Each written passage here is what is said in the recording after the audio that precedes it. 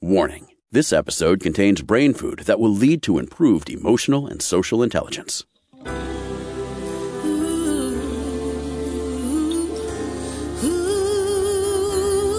Give us 1 hour and we'll help you change the way you think about happiness. Harvesting Happiness with Lisa Cypers-Kamen is fresh, optimistic, and purpose-driven media that promotes well-being from the inside out. Each week, Lisa spotlights diverse trendsetters and change agents who are the greatest contemporary thinkers and doers, devoting their lives to creating a better world in which to live. Your host, Lisa Cypers-Kamen, is a widely recognized applied positive psychology expert, author, documentary filmmaker, and lecturer specializing in optimal lifestyle management. Let's get to it. Here's Lisa. Good morning, good afternoon, good evening, wherever you are. Thanks for joining us on today's show, where you will learn about digital addiction, lured and hooked on technology by design. My first guest is Eyal, who is the author of Indistractable, How to Control Your Attention and Choose Your Life. Nir, thanks for joining me on the show. Oh, my pleasure. Thanks so much for having me. Oh, it's a pleasure. Let me toot your horn a little bit. Nir Eyal. Nir Eyal writes, consults, and teaches about the intersection of psychology, technology, and business. Nir founded 2 tech companies since 2003 and is taught at the Stanford Graduate School of Business and the Hasso-Plattner Institute of Design at Stanford. He is also an active investor in habit-forming technologies. All right, Nir, I got so much I want to cover with you. We'll see how we do. Yeah, let's dive in. Let's dive in. I am intrigued by what you call behavioral design and how the seduction of technology has the ability to hijack our attention spans. Yeah, well, I want to make sure I'm clear. I don't design the bad stuff.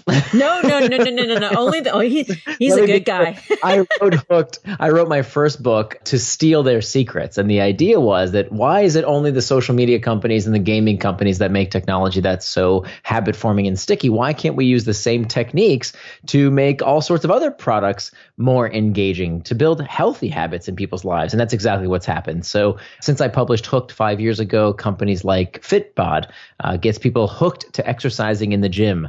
Companies like Kahoot that I invested in, it's the world's largest educational software, gets kids hooked onto in-classroom learning. My clients include the New York Times, that I have helped them get people hooked to reading the newspaper every day. So the idea here behind my work is to use the psychology behind engaging products and services to build good habits. Now, given that I understand how these products work, I also understand the Achilles heel of these products and services. And so I wanted to write a book that helped me. I was patient zero here.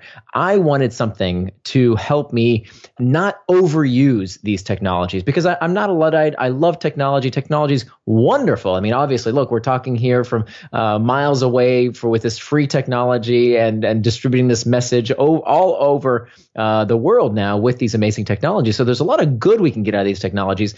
We just want to make sure that we can use them in such a way that they serve us as opposed to us feeling like we are serving them.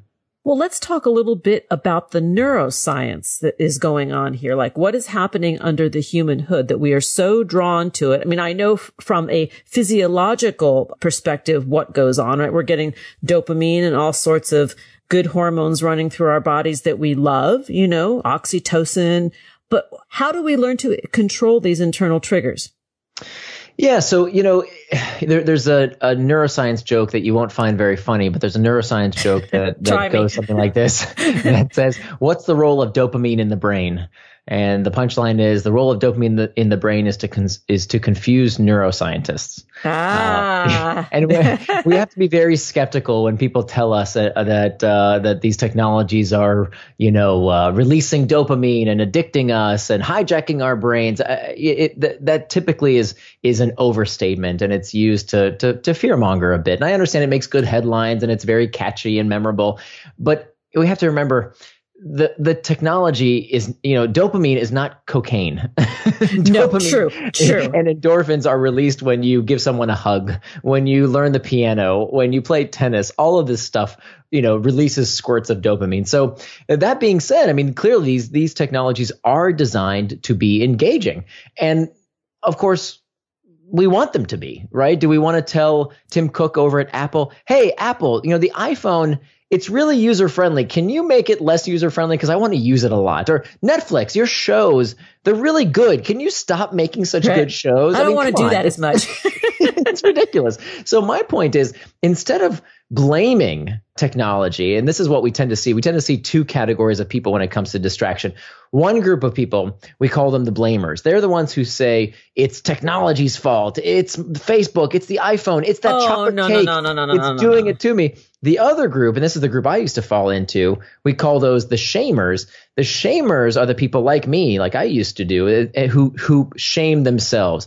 There must be something wrong with me. Maybe I'm lazy. Maybe I'm an imposter at my job. I don't really know what I'm doing. I don't have a good attention span. I have poor self-control. And we shame ourselves. And in fact, what the studies find is that when we do that, as I used to do, it makes the problem even worse. Because when we feel bad, we look for escape. Guess with what? More distraction to take our minds off of those negative feelings. So we don't want to be a blamer. We don't want to be a shamer. We want to be what we call a claimer. A claimer claims responsibility, acknowledging that, look, this stuff isn't your fault. You didn't invent the chocolate cake. You didn't invent email. You didn't invent the iPhone. This isn't your fault. But all are delicious. Yes, exactly. It is your responsibility. So you can't change how you feel. You can only change how you respond to your feelings. And so what the claimers do, and I think this is a much healthier approach, is that they learn tactics to cope with these what we call internal triggers, these uncomfortable emotional states that we feel that lead us towards distraction. Because at the end of the day, the real source of distraction is not the external trigger. It's not the pings, the dings, the rings. The real source of distraction, if we're really honest with ourselves, it's that we are escaping something we don't want to feel. Stress, anxiety, uncertainty, fatigue. That's why we turn on the television. That's why we drink from the bottle. That's why we check Facebook when we know we don't want to. It's because we do not have the capabilities to deal with these uncomfortable internal triggers, these feelings that we don't know how to cope with. So what's the solution? How do we master this? How do we get a grip on it? Yeah, so we become indistractable, and becoming indistractable has 4 basic steps. The first of which, the most important, the first step has to be to master internal triggers. And so there are all sorts of techniques we can use. I don't use any of these, personal techniques. A lot of people in the self-help, personal development space, they kind of just make up stuff. Everything I put in the book, I worked on this book for 5 years now, and everything in the book is backed by peer-reviewed studies. So there's about 20 pages of citations. So I draw on 30, 40-year-old research from acceptance and commitment therapy. There are all sorts of techniques I describe in the book, but the first most important strategy is to master the internal triggers. The second step is to make time for traction, which is all about planning our day, making sure that we can actually turn these distractions, these things that we would otherwise take us off track, into acts of traction. So maybe it's important to talk about this for a second. When you ask people, what is the opposite of distraction? They'll tell you focus. But I don't agree. The opposite of distraction is not focus. The opposite of distraction is traction. That if you look at the etymology of the word, both words come from the Latin root trahare, which means to pull. And they both end in the same 6 letters, A-C-T-I-O-N. That spells action. Action, yeah. So traction is any action that pulls you towards what you want to do. The opposite of traction is distraction, anything that pulls you away from what you plan to do. So this is really important for 2 reasons. Number one, anything can be a distraction. If you sit down at your desk like I used to do every day and say, okay, now I'm going to work on that big project. Now I'm going to do the thing that I've been procrastinating on. Here I go. I'm finally going to get to work. But let me check email first. Let me cross a few speed bumps. Exactly. And it feels worky, right? It feels productive. But I would argue that this is where distraction tricks you, because we think, oh, that's kind of a work task. That's important. I got to do that anyway. But I would argue anything that you did not plan to do with intent is just as much of a distraction. And that email is maybe a more pernicious distraction because, if you're playing Candy Crush, that's obviously not what you plan to do. But if if you're at work, but if you're checking email when you really need to be working on that big project, you're prioritizing the urgent at the expense of the important. And that is really pernicious. So just as anything can be distraction, anything can be an act of traction. So if you plan time for it, There's no moral hierarchy. There's nobody that says that, or I don't think we should say that Candy Crush is somehow morally inferior to watching football on TV. There's no difference. Anything you do with intent on your schedule according to your values, enjoy it. There's nothing wrong with it. And so that's why we need to be okay with making time for these acts of traction in our day, turning them from distraction into traction by planning ahead. So that's the second step. That's the cookie. Like, okay, I'm going to do my stuff and I'm going to give myself a cookie. What do you mean? Well, like the reward, like I really enjoy fantasy football or I really enjoy Candy Crush. Okay. So I'm going to allow myself to do that as part of my day when I accomplish these other things. To me, that's the cookie, the treat. Yeah. Let me push back a little bit respectfully. Please do. Yeah. So my book is full of turning over apple carts. The book is full of these, the folk psychology that turns out that studies actually show backfires. And one of those things is what you just mentioned, an extrinsic reward. It turns out that when we implement an extrinsic reward, the cookie that says, hey, if I study for half an hour, if I clean my house for 45 minutes, if I do what I say I'm going to do, then I get some kind of reward. That has actually been shown to backfire. It makes the task less enjoyable. It makes us less likely to do it in the future because we're only doing it for the extrinsic reward as opposed to the intrinsic motivation. And so in the book, I teach you how to do what psychologists call play anything. Imagine if you could take any task and make it into play. Now, not in the Mary Poppins way of spoonful of sugar. The spoonful of sugar technique doesn't work because, again, it's an extrinsic reward. The way we do it is we focus more intently on the task and we add variability to it, not so that it will be fun. The goal should not be fun or enjoyment.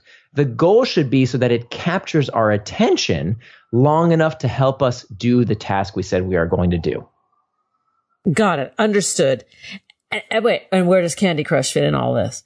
So if you enjoy playing Candy Crush, put time in your calendar for Candy Crush, for Facebook, for YouTube, whatever it is you want to do with your time.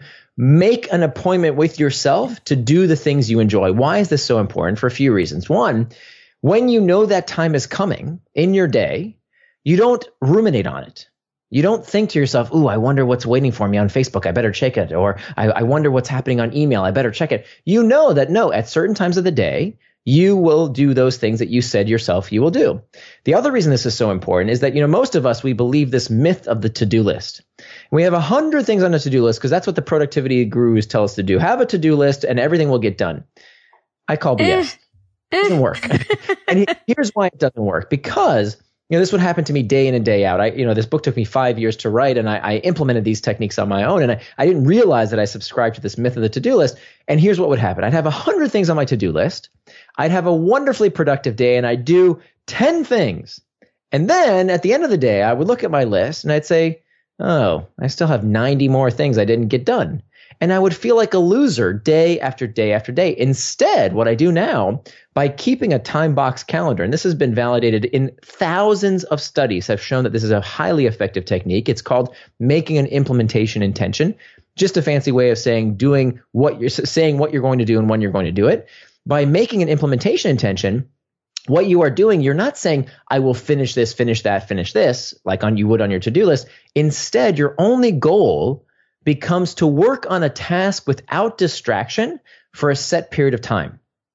Because studies have shown that we are terrible at predicting how long a task will take us to complete. We're really bad at it. So when we put on our to-do list, finish the presentation, clean this, do that. If it's all about the output, we're kidding ourselves if we don't account for the input. Instead, your only goal should be work on this for 30 minutes, done. And then with every time block in your calendar, you feel like a winner as opposed to a loser because your only goal is to prove to yourself, I can work on this task without distraction for as long as I said I would, and then move on to the next thing. We're going to take a break. And when we come back, we are going to continue the conversation with Nir Eyal. We're talking about Indistractable, how to control your attention and choose your life. To learn more, please visit indistractable.com. You can connect with Nir at Nir Eyal on Twitter and on Facebook, Near and Far, and on Instagram, for those of you out there, it is N-Eyal $99. Here comes the break. We'll be right back, and that is a guarantee. Put that on your list. Before we break, I want to remind you to take good care of your mental health, just like you should take care of your one and only precious body.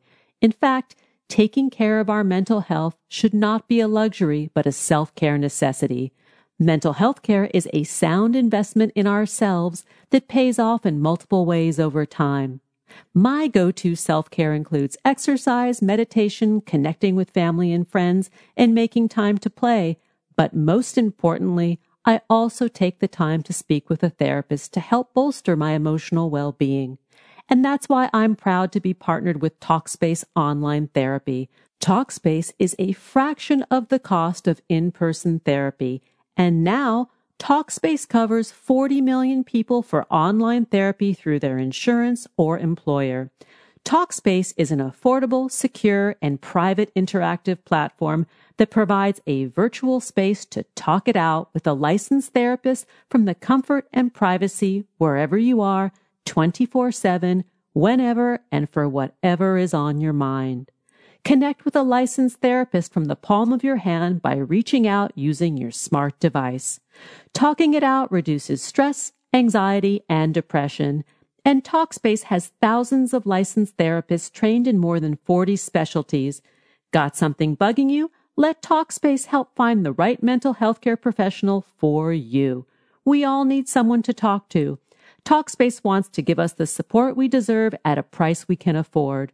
Match with your perfect therapist at Talkspace.com or by downloading the Talkspace app. And don't forget to use the promo code HAPPINESS at checkout for $100 off your first month. That's $100 off your first month at Talkspace.com, promo code HAPPINESS. Now let's take that pause. To learn more about cultivating sustainable well-being at home and the office, visit harvestinghappiness.com and explore Lisa's experiential on-site brain fitness workshops, corporate programming, and speaking engagement services.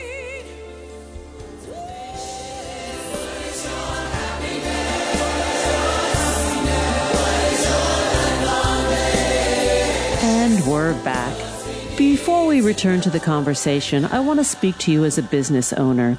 If you're running your own small business like me, you know that at times it can be tough and bookkeeping is tedious. NetSuite, one of today's sponsors, has shown me how to make my life a little easier by ditching spreadsheets and old accounting software programs, putting an end to some needless suffering around here. I've upgraded to NetSuite and upgraded my happiness. Stop paying for multiple systems that don't give you the information you need when you need it. Now's the time to step up your game by upgrading your business to NetSuite by Oracle, the world's #1 cloud-based business system. NetSuite gives you visibility and controls over your financials, HR, inventory, e-commerce, and more. Everything you need to administer your business all on one unified platform from a single dashboard instantaneously. This empowers you to focus on your business rather than worry about your back-end systems. Businesses big and small save time and money with NetSuite. Join me and tens of thousands of companies using NetSuite right now. Let NetSuite show you how they'll benefit your business with a free product tour at netsuite.com/happiness. Schedule your free product tour right now at netsuite.com/happiness. netsuite.com/happiness. Now let's get back to the conversation with my guest, Nir Eyal. Nir, I want to dig deeper into becoming indistractable. So give us some more hints and help on how to do that.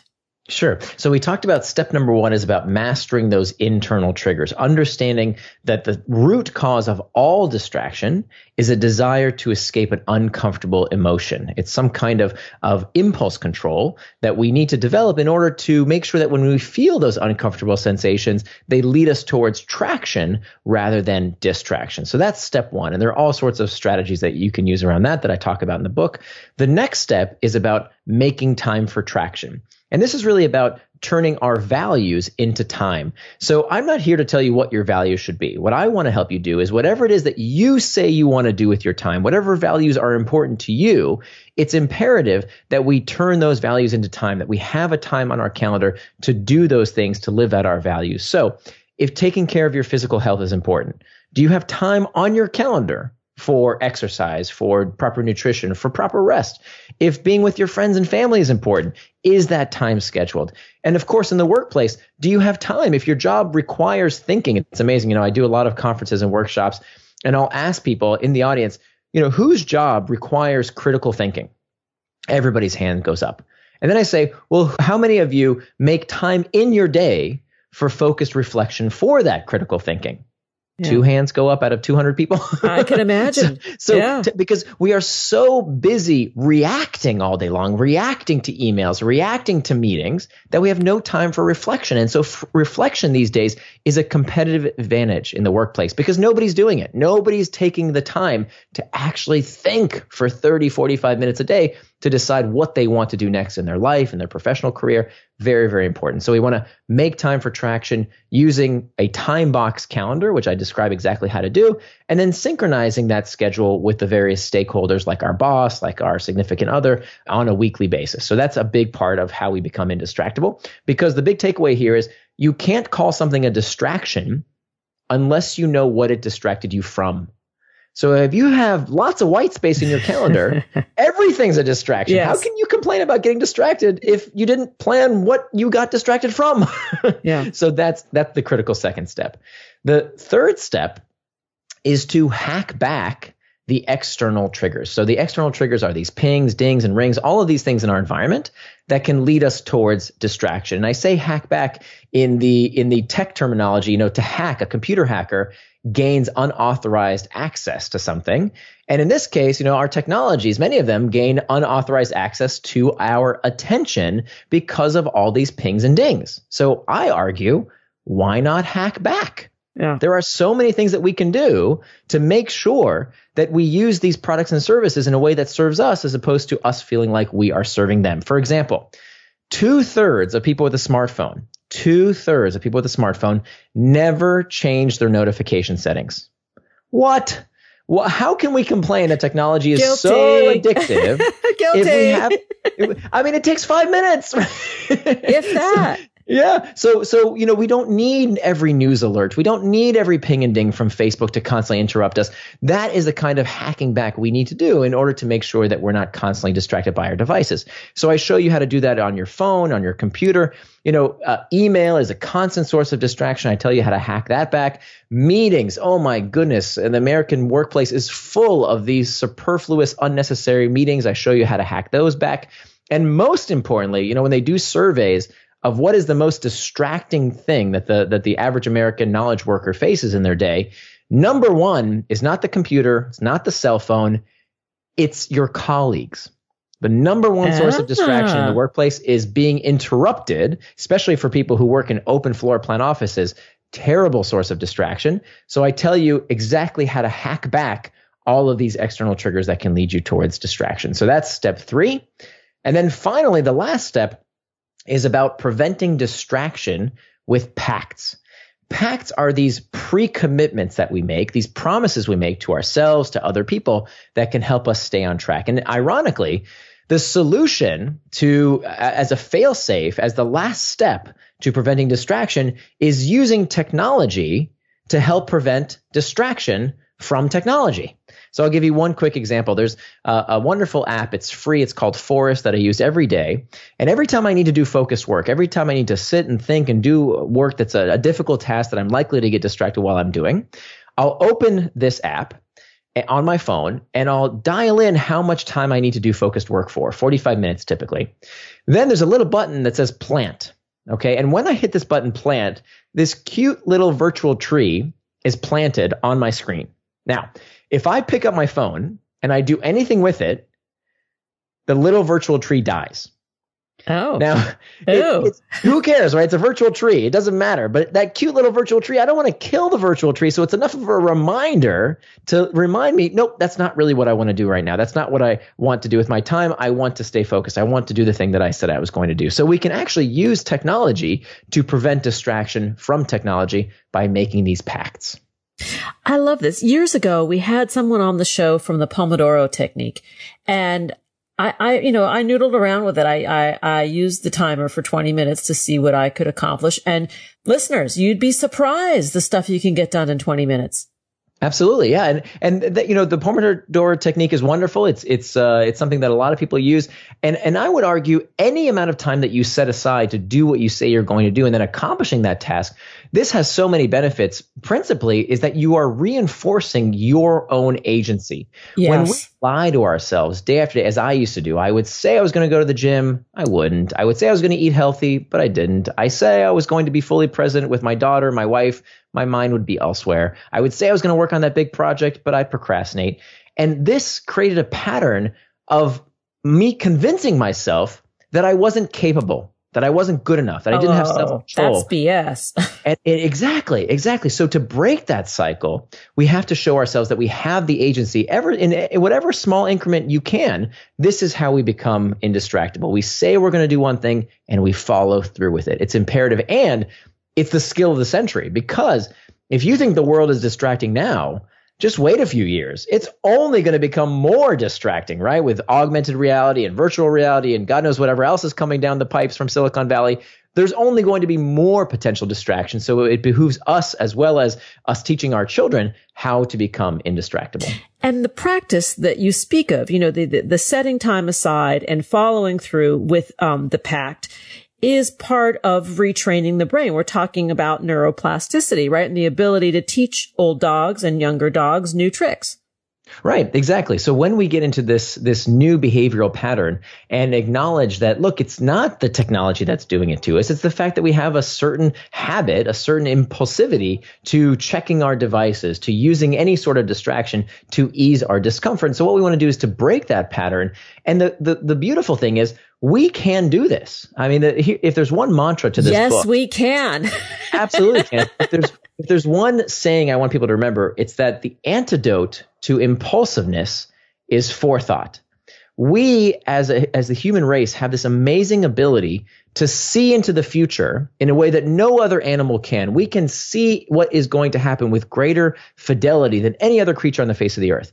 So if you wait until the chocolate cake is on the fork, you're going to eat it. Yeah. If the cigarette is lit, it's too late. If the cigarette is lit, you're gonna smoke it. If the phone is on your nightstand, first thing in the morning when you wake up, you're gonna pick it up. You've already lost because you're depending upon willpower and self-discipline and self-control. That stuff doesn't work. What works is having a system, planning ahead. That is how we can conquer every distraction. We're almost out of time, and I want to just bring up one more point. In the book, Indistractable, How to Control Your Attention and Choose Your Life, you speak about building indistractable relationships. And I would love for you to share a little bit about that, because you mentioned about being present for your daughter, being present for your wife. How does it translate? It does, of course, but I would love for you to share how you did it. Yeah, so that's one of the best benefits of becoming indistractable, is that I do what I say I'm going to do. I live with personal integrity when it comes to my relationships. And so that's taken on many different facets. I spend more quality time with my daughter than I ever did. I've been married to my wife now for 18 years, and we have a better relationship than we ever had. We used to constantly fight about why I wasn't doing my household responsibilities. We don't have those kind of fights anymore. I'm 41 now, and I'm in the best physical shape of my life because I actually work out when I say I will. So, and I'm more productive at work. I finished my second book, and it took me 5 years to write this book because for the first 3 years, I was always distracted. So yeah. It wasn't until I sorted through all this research, there's 20 pages of citations at the back of the book. It wasn't until I figured out this methodology and these 4 critical parts at the heart of distraction that I could finally overcome it. Well, you are a delight, and I am so glad we got to share this time together. The book we are speaking about is Indistractable, How to Control Your Attention and Choose Your Life, by my guest, Nir Eyal. To learn more about Nir and his work, please visit indistractable.com, on Twitter at Nir Eyal, on Facebook, Nir and Far, which is also your regular website too, right? Nir? That's right. Yeah, exactly. Nirandfar.com. I want to give the plug there because you've got some cool resources over there. So people can visit there. And on Instagram, it is NAyal99. Nir, thank you so much. And great success with this book. It's awesome. Thank you so much. I really appreciate that. Did you know that happiness is actually good for your health? Happy people live longer, are more productive, and make better partners, parents, and professionals. Connect with us on Facebook at Harvesting Happiness and follow Lisa on Twitter at Lisa Kamen for a daily dose of inspiration.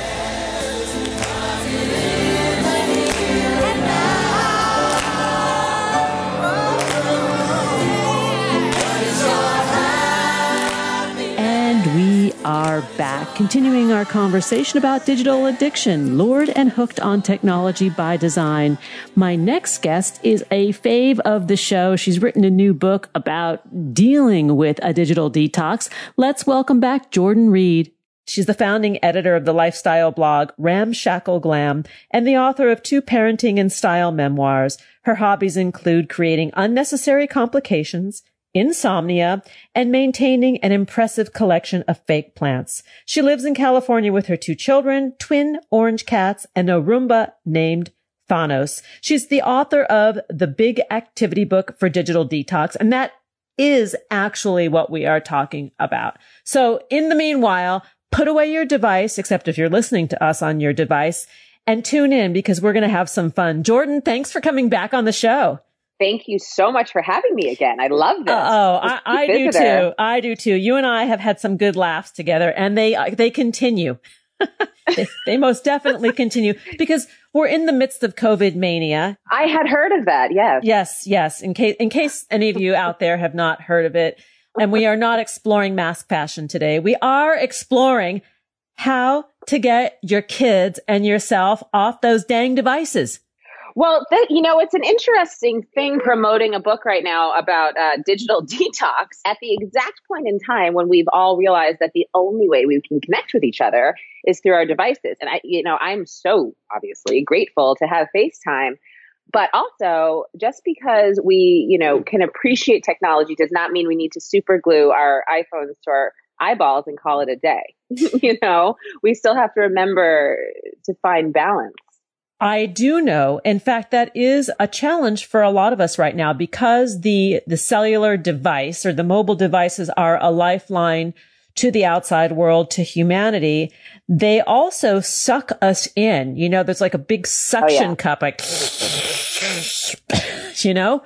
Right. And we were trying to, I felt like there was a lot of guilt surrounding technological device use, in the past months. And now we all sort of like gave up. We collectively were like, forget it. I give up. Just give me my phone. Give it to me all the time. Give it to me all day.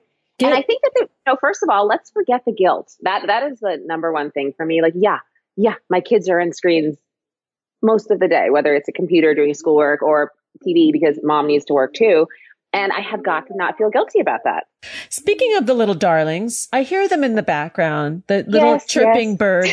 And this is, this is real life right now. The super moms out there and super dads out there who are multitasking out of your executive boardrooms in your houses are dealing with this. This is the new normal, ladies and gentlemen. I'm doing an interview right now with you and simultaneously making brownies with my daughter and holding up a finger at my son saying, shh, shh, right off to the side. And I'm making gestures at him saying, go watch TV. Like, please go watch TV. Just for a second. Hand him his device. Here, go. Yeah. go play. Go. I literally don't, it cannot be overstated how challenging this is. And I am, it is not beyond me that I'm very fortunate to have a job where I can work from home, but I just got my kids' school schedules on Monday and I burst into tears because they were both wildly specific, completely different, and required enormous involvement on my part. And, there's 2 computers in the house. So one for my daughter, one for my son. And then when do I write a book? I have a book due in 3 weeks. It's just, and again, I am lucky. So I don't know how everyone else is doing it. And the book that we are talking about is the big activity book for digital detox. So the paradox of where we find ourselves in the moment and the discussion that we're having is quite amusing to me. And I also think that there's a constructive way for us to do this where we eliminate like digital shaming, right? Yes, that is number one. And a big part of the book actually is about like how the internet is kind of great. Beyonce GIFs exist. That's wonderful. There are Reddit rooms where you get to just look at things that make you say, oh, that's nice. So it's not like an internet shaming, an internet hating book. It's just saying, enjoy the digital arena for what it is. And then also remember to look up once in a while because you might see something really beautiful. Like those darling children with whom you're baking. Like I'm literally baking right now. Right. They love the attention. Like they are I have to say that everybody I know that has young kids at home, as hard as it is on the parents, they all tell me their kids are thriving. Surprise. They are. I said, are you guys okay? They were like, yeah. We get to watch a lot more TV right now and we get to be, and really at this end, when they're little, they just want to be with their parents. That's it. So yeah. So it's actually kind of lovely. You're the yes, sweetie, it's not ready right now. You're mixing really well. Thank you, sweetie. Oh, tell her she's a rock star mixer. The lady who's interviewing me wants you to know that you're a rock star mixer. Oh my God.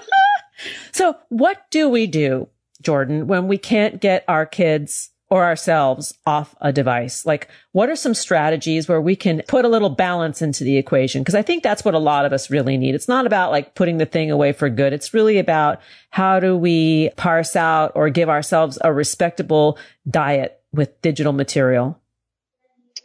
Yeah, you know what I think? It's about finding those little like snippets in your day where you're able to disconnect. Like I have a policy. We go on a walk every day for just, 20 minutes and I don't bring my phone. And that is hard. That is a challenge to not bring it with me because I'm like, what if something happens? But I don't. And what if I want to take a picture of them being cute? And then I realize I don't have to do that. I can take 20 minutes and I can not take a picture of anything. And it's really lovely. And we have in here a couple of the activities that I really enjoy. We have scavenger hunts for in the house and for around, a scavenger hunt, walk around the block. Nice. And, yeah, I think those are really fun. And we've been actually doing a lot of analog things like, I'll say like, go find me something that starts with an A, something that starts with a B, something that starts with every letter of the alphabet. And that takes up an hour. That's a solid hour right there. Yeah, there are things that we can do that actually require some brain power that get us talking to those people who are sitting next to us in the house. And maybe that's what this whole thing is about. But you do give us great activities. Like some activities include crafting with your obsolete phone cords or maybe old chargers, right? Yeah. What can you make with those things? What can you make with those things? You can make a dog leash for an emergency. You can make, all you have to do is put it's a washi tape and you just throw that on Pinterest and you call that art. That pretty tape, the pretty, oh, yes. You can make art. You can make a plant holder, right? A plant hanger. You can make infinite things with your abandoned iPhone cords, really. I mean, I think the opportunities are just endless. And name a couple others. Like I know there's digital detox bingo. How does one play that? Well, so that's just really about finding all the things that you have achieved in your life lately. Like, did you do a thing and not post about it? That's a square. Did you make a decision without group texting? There you go. Did you delete an app? App deletion is huge. I think it's all about curating your feeds right now. Like, for example, I think Chrissy Teigen, I am all about her. I want her in my life. I do not want anyone who owns a pool in my life right now. I don't need to see it. I don't need to see you sitting by your pool because you know what that's called? That's called being on vacation. Oh, right. So it's not quarantine. And did you see David? No. And did you see David Geffen post his yacht? Did you see that? I didn't, but I did receive that. I got the memo. I did get the memo about that from my 95-year-old aunt. She said, do you know that David Geffen is on his ginormous yacht in the middle of the ocean riding this out? I was like, yeah, he's like, stay safe, everyone. Stay home, stay safe. Oh, I mean, the memes, I have to say the content creation going on right now is just leveled up. Like there was this meme and it was like, who's really suffering right now? Guys on dating apps. Remember talking to a woman for weeks before you met her? Remember courtship? Write me a poem. Yeah. Oh, yeah. Well, now it'll be years before we can have contact. I mean, I'm being facetious, but there is some kernel of truth in that. I know. I mean, and it's like all the people who, ghosted women in the weeks leading up to this, that they're regretting that now. I saw a very funny little video. It was a TikTok video, which, I'm an older person. I'm not old, but, I'm an older person. TikTok is not my generation, but I do know about it now. And there was the most hysterical video on there of a woman who got dressed up as if she was going out to the nightclub to take her trash out. I love it. She desperately needed it. Like she desperately needed to put on the heels, the dress, and the makeup. And I totally get that. Yes. I put on eyeliner the other day. I don't know why, but I had to. Because I'm tired of looking in the mirror and seeing this shell of a human that I have become. Yeah. I mean, there is the haggard element, like we're all just a little shop worn. But let's go back to what it means to really take some time off from these devices. And maybe there's a redirection, something that we can think about when we're tempted to reach for the phone and we want to be good boys and girls and not do it. What do we do? I like I said, I think it's all about thoughtful consumption. And I think it's important to remember why you're doing this. Like, why am I posting this? What is the point? I mean, I think there's a lot of credibility. People are talking about limiting their news consumption to, pick a real source of excellent, an excellent source like, NPR or The Times. Get your news from that. And then that's it. You don't need the endless feedback loop of the news cycle going through your head all day and going through your feed. Taking a photograph, documenting quarantine life is really interesting. We're going to definitely look back on these times as this is a big moment in history. This is a generation changer. And it is important to document it. I really believe that. But it's not important to document everything. It's not the constant posting. You have to think why. Who am I trying to reach? And why, and that's been a really interesting challenge for me as, I've been a content creator for the past 10 years and posting all day, literally all day, every day about my life. And something about this moment has made me pull back on that in a really big way, which I have found personally interesting. As the world has quieted, it's like I've wanted to be quiet too. And it's felt very healthy. I want to ask you about that, but first we're going to take a pause and then we'll come back and we'll continue the conversation with Jordan Reid. We're talking about her book, The Big Activity Book for Digital Detox. To learn more about Jordan and her fabulously fun and insightful work, please visit ramshackleglam.com, on Twitter at ramshackleglam, on Facebook, ramshackleglam, and Instagram the same, ramshackleglam. Here comes the break. We'll be right back, and that is a promise. Who says money can't buy happiness? Whether you are a skeptic or seeker, check out Lisa's new book. Are we happy yet? 8 Keys to Unlocking a Joyful Life. A boot camp manual for greater emotional fitness is available at Barnes & Noble, Amazon, IndieBound, and HarvestingHappiness.com. Here's a truth bomb. Emotions are contagious, and happiness is a universally desired state. But we tend to forget that we all have the freedom to be happy or the liberty to be miserable each day, regardless of external circumstances. Explore the journey of human happiness, how to find it and keep it, with Lisa's documentary film, H Factor. Where is your heart? Visit HarvestingHappiness.com to learn more. Happiness, yeah.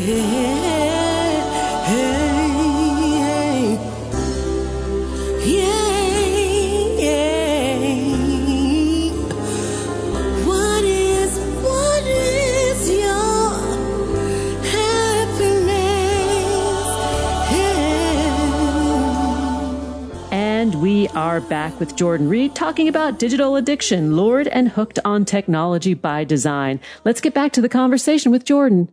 And Jordan, prior to the pause, you talked about the pause that COVID-19 has made in your life. Yeah. So I have been a very public person. I've made a a business, really, out of being a public person since I was, 28 years old. A baby. And I was a little tiny blogger baby, just running around the city looking for a free lip gloss. And, I've written books about my life, my first 2 books, which nobody read. So that's okay. You haven't heard of it. No, but let's give them a plug. My first 2 books were about my life. Oh, well, it's Ramshackle Glam, the new mom's haphazard guide to almost having it all and carrying on. And they were both parenting memoirs. And I was quite proud of them. But so I shared about my life in those, and then, daily on my website. And that was how I made a living, really. I worked with brands, and I would write about, how I used Clorox, or how, I would paint my room with, Valspar. And now something in this moment, it's like I see people really leaning into extraordinary content creation, like the people on TikTok. They're really doing amazing things right now, and they're doing really interesting things.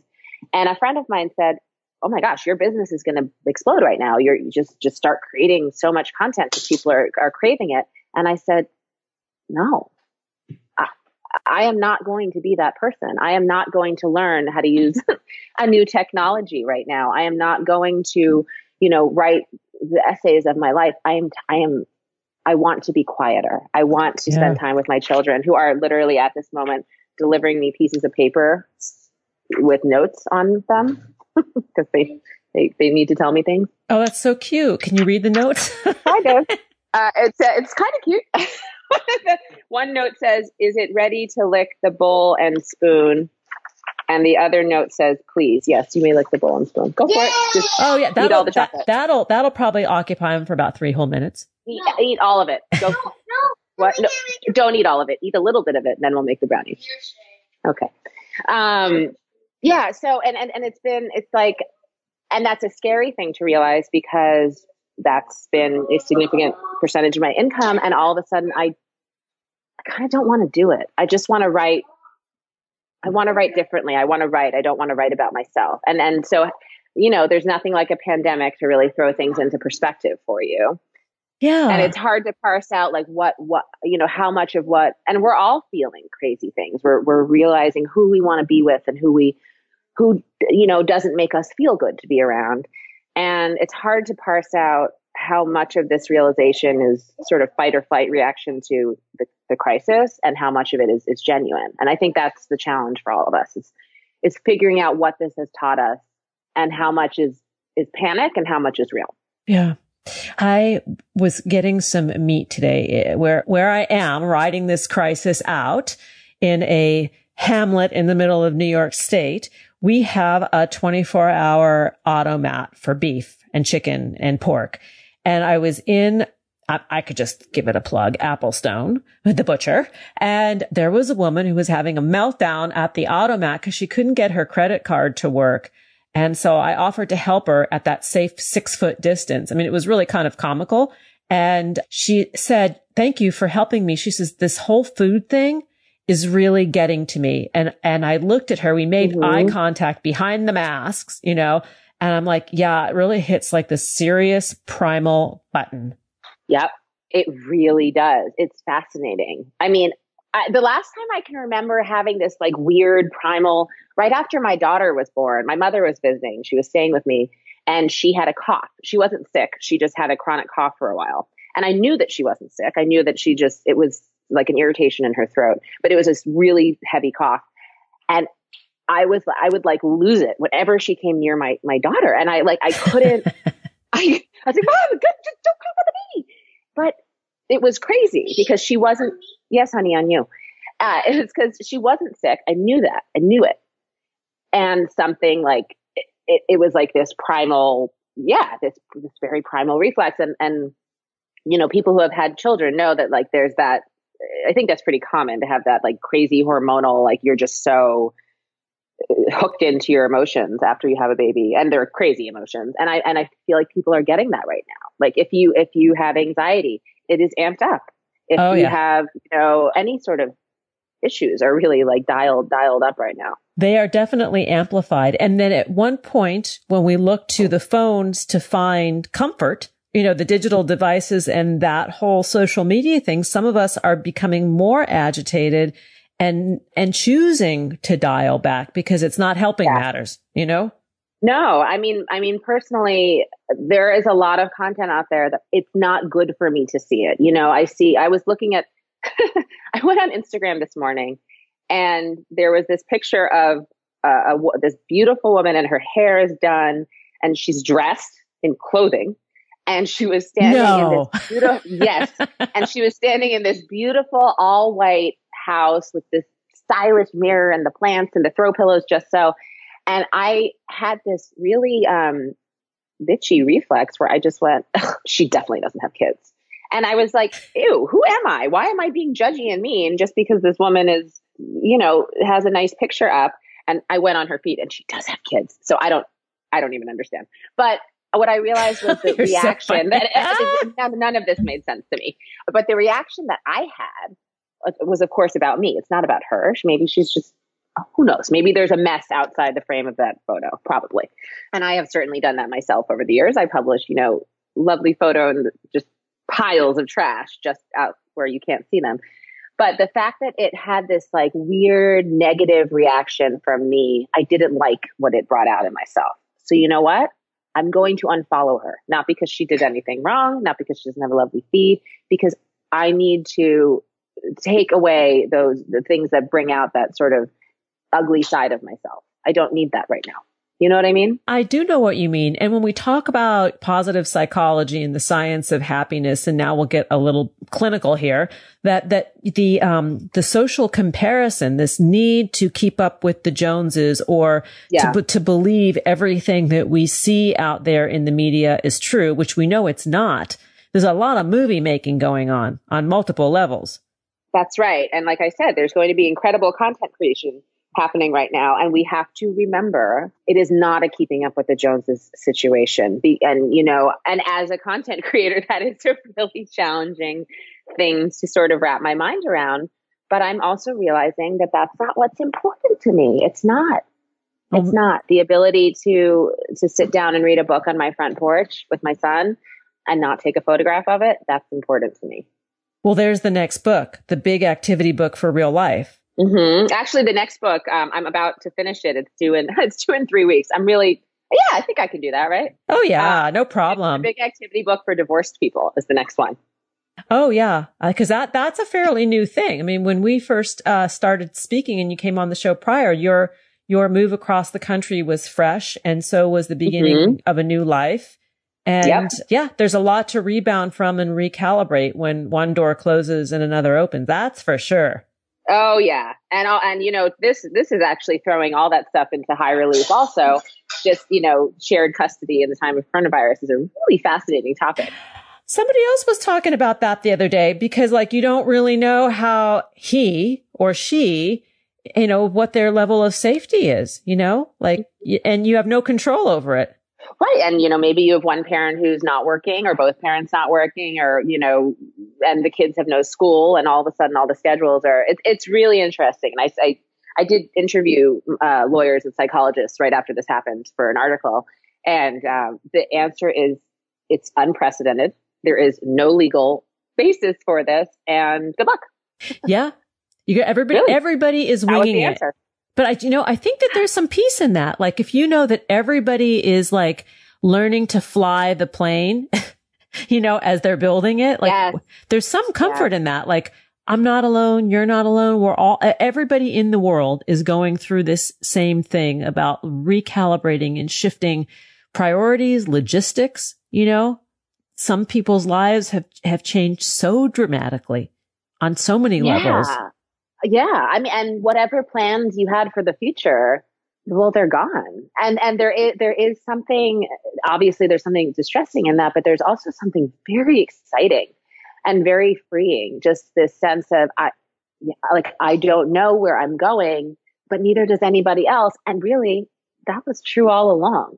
Yes, it was true all along, but we didn't know it. We didn't know it. We didn't know it. I want to just read a little. You want to make, what is it? You want to make God laugh, make a plan? Yeah, right? Exactly. Well, ha, ha, ha. Laughing now. Laughing now. We are nearly out of time. And I want to just say, if you're yearning for freedom from your devices, find a pen and turn to the pages of this timely, and hilarious book. You don't even need to tweet about how retro you are or geotag the coffee shop where you read it. In fact, you might not even be able to get to that coffee shop that you usually go to. Soon enough, Jordan Reid and her co-author or illustrator, Aaron, will be by your side. You'll find that life without filters looks good on you. And I think that is the point, Jordan. Life without filters. Right. Yeah. Life without filters. Life without filters. Jordan, come back and let's talk about the next book. But the one we're talking about today is the Big Activity Book for Digital Detox, written by my guest, Jordan Reid, and the illustrations were done by Erin Williams. We want to give her a plug. To learn more about Jordan and her work, please visit ramshackleglam.com, on Twitter at ramshackleglam. Facebook and Instagram are the same, ramshackleglam. Jordan, always a pleasure, really. Such a pleasure. Yes, good fun. Good fun. Thank you for having me. Thanks for joining us on Harvesting Happiness today. This is Lisa Cypers-Kamen and my guests, Nir Eyal and Jordan Reid, wishing you kind thoughts, kinder words, and the kindest of actions. Until next time, remember, happiness is an inside job. Happiness is your inside job. Go out and rock your day. Remember to stay safe and healthy. Keep harvesting your own happiness anytime and anywhere from the comfort of wherever you are. Subscribe, listen, and share hundreds of downloadable episodes via our free app or from our libraries at toginet.com, iTunes, Google Play, and other fine podcast platforms. To learn more about Lisa's global consulting services, please visit harvestinghappiness.com. Spread more joy by liking us on Facebook at Harvesting Happiness and following Lisa on Twitter at Lisa Kamen. Harvesting Happiness is produced in collaboration with TogiNet Radio, KBUU Radio Malibu.net, and is available on PRX, the Public Radio Exchange.